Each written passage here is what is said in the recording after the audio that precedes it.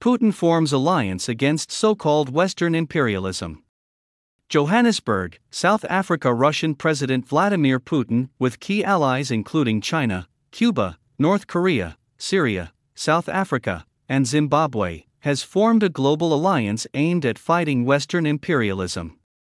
At a gathering in Moscow this past weekend, Dmitry Medvedev, deputy chairman of Russia's Security Council, announced the establishment of the Forum of Supporters of the Struggle Against Modern Practices of Neocolonialism. In a statement read at the conference, Mr. Putin said, "Neocolonialism is a shameful legacy of centuries-long plunder and exploitation of the people of Africa, Asia, Latin America, and other regions of the planet." Mr. Putin claimed that Russia, and especially the former Soviet Union, had done a great deal to dismantle the foundations of the colonial system and to support national liberation movements. In a statement issued ahead of the forum, Alexei Drobanin, director of the Russian government's Foreign Policy Planning Department, blamed the West for imposing sanctions on rivals and freezing their assets, economic exploitation, and propagating deviant sexual orientations. "The lead actor in all of this," said Mr. Drobanin, "is the United States, where government policy protects Western capital, goods, and services at the cost of emerging economies." Joe Biden went even further to wage a Western-led war against Russia, using the Ukrainians to do the fighting for him, Mr. Drobanin said. South Africa. One of the main speakers at the Moscow event was Fiacre Mbalula, second-in-command of South Africa's governing African National Congress. The former Soviet Union and China were the ANC's main providers of weapons and ammunition in its armed struggle against apartheid. Many of the party's current leaders, including cabinet ministers, were educated and received military training in the USSR.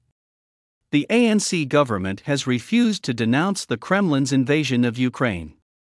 Since the conflict began in Eastern Europe, the ANC has forged close military ties with Moscow and been accused by the United States of supplying weapons to Mr. Putin's war effort, an accusation the ANC denies.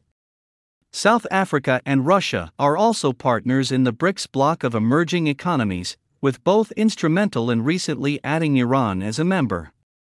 Mr. Mbalula and other senior party officials have been frequent visitors to the Kremlin in recent years. Greg Mills, director of the Brenthist Foundation, a prominent think tank based in Johannesburg, said South Africa's presence at the Moscow Forum was misplaced, at least on paper. It was a gathering of anti-democratic states seeking to entrench the idea that unelected vote riggers who run their countries like personal fiefdoms are the best guarantors of freedom, he told a webinar hosted by the Daily Maverick newspaper.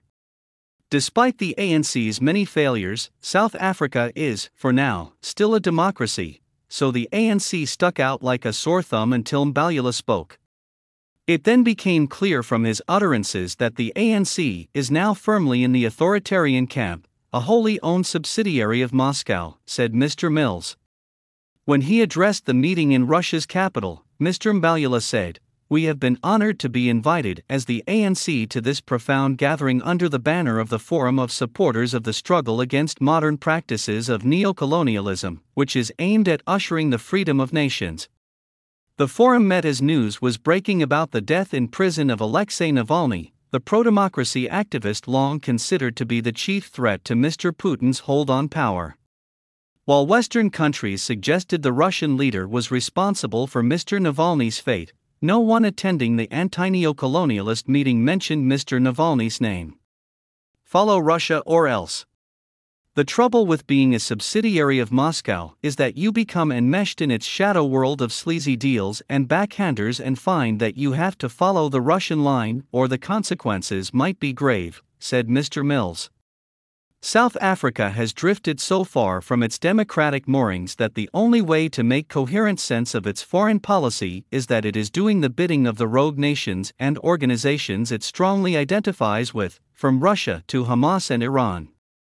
Mr. Mills said the ANC, mired in corruption scandals since it assumed office in 1994, was in Moscow because it had been lured by party funding and giant, rent-laden infrastructure projects such as the recurring desire to build nuclear power stations.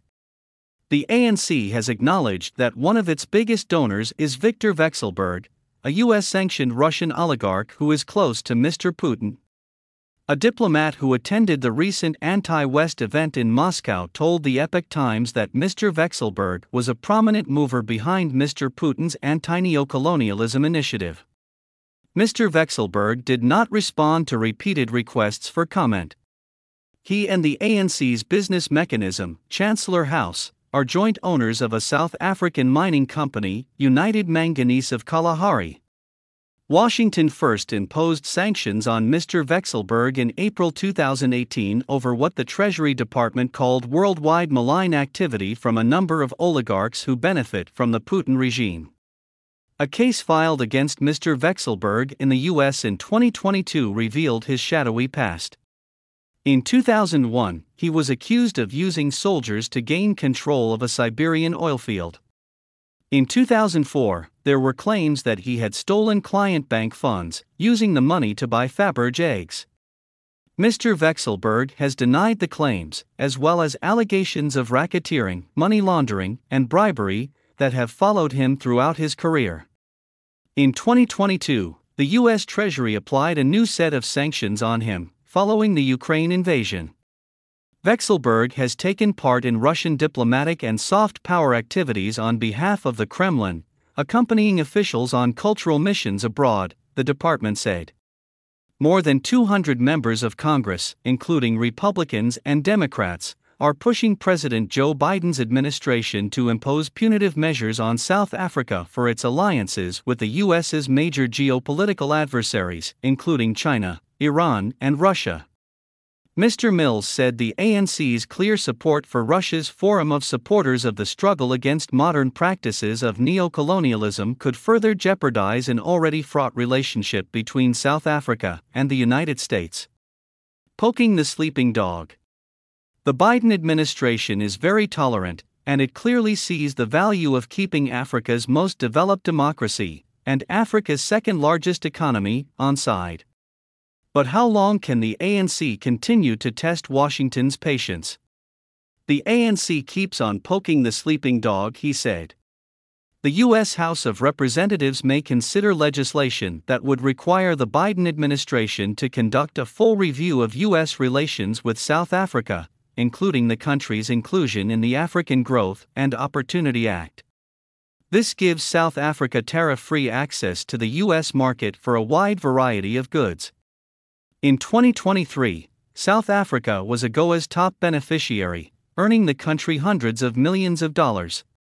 If passed, the U.S.-South Africa Bilateral Relations Review Act also would require the administration to report to Congress, explicitly stating whether South Africa has engaged in activities that undermine United States national security or foreign policy interests.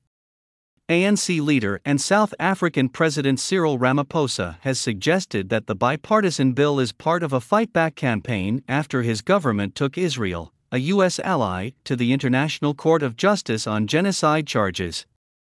Mr. Ramaphosa also said some forces are pushing for regime change in South Africa because of the ANC's moral stance against injustice around the world.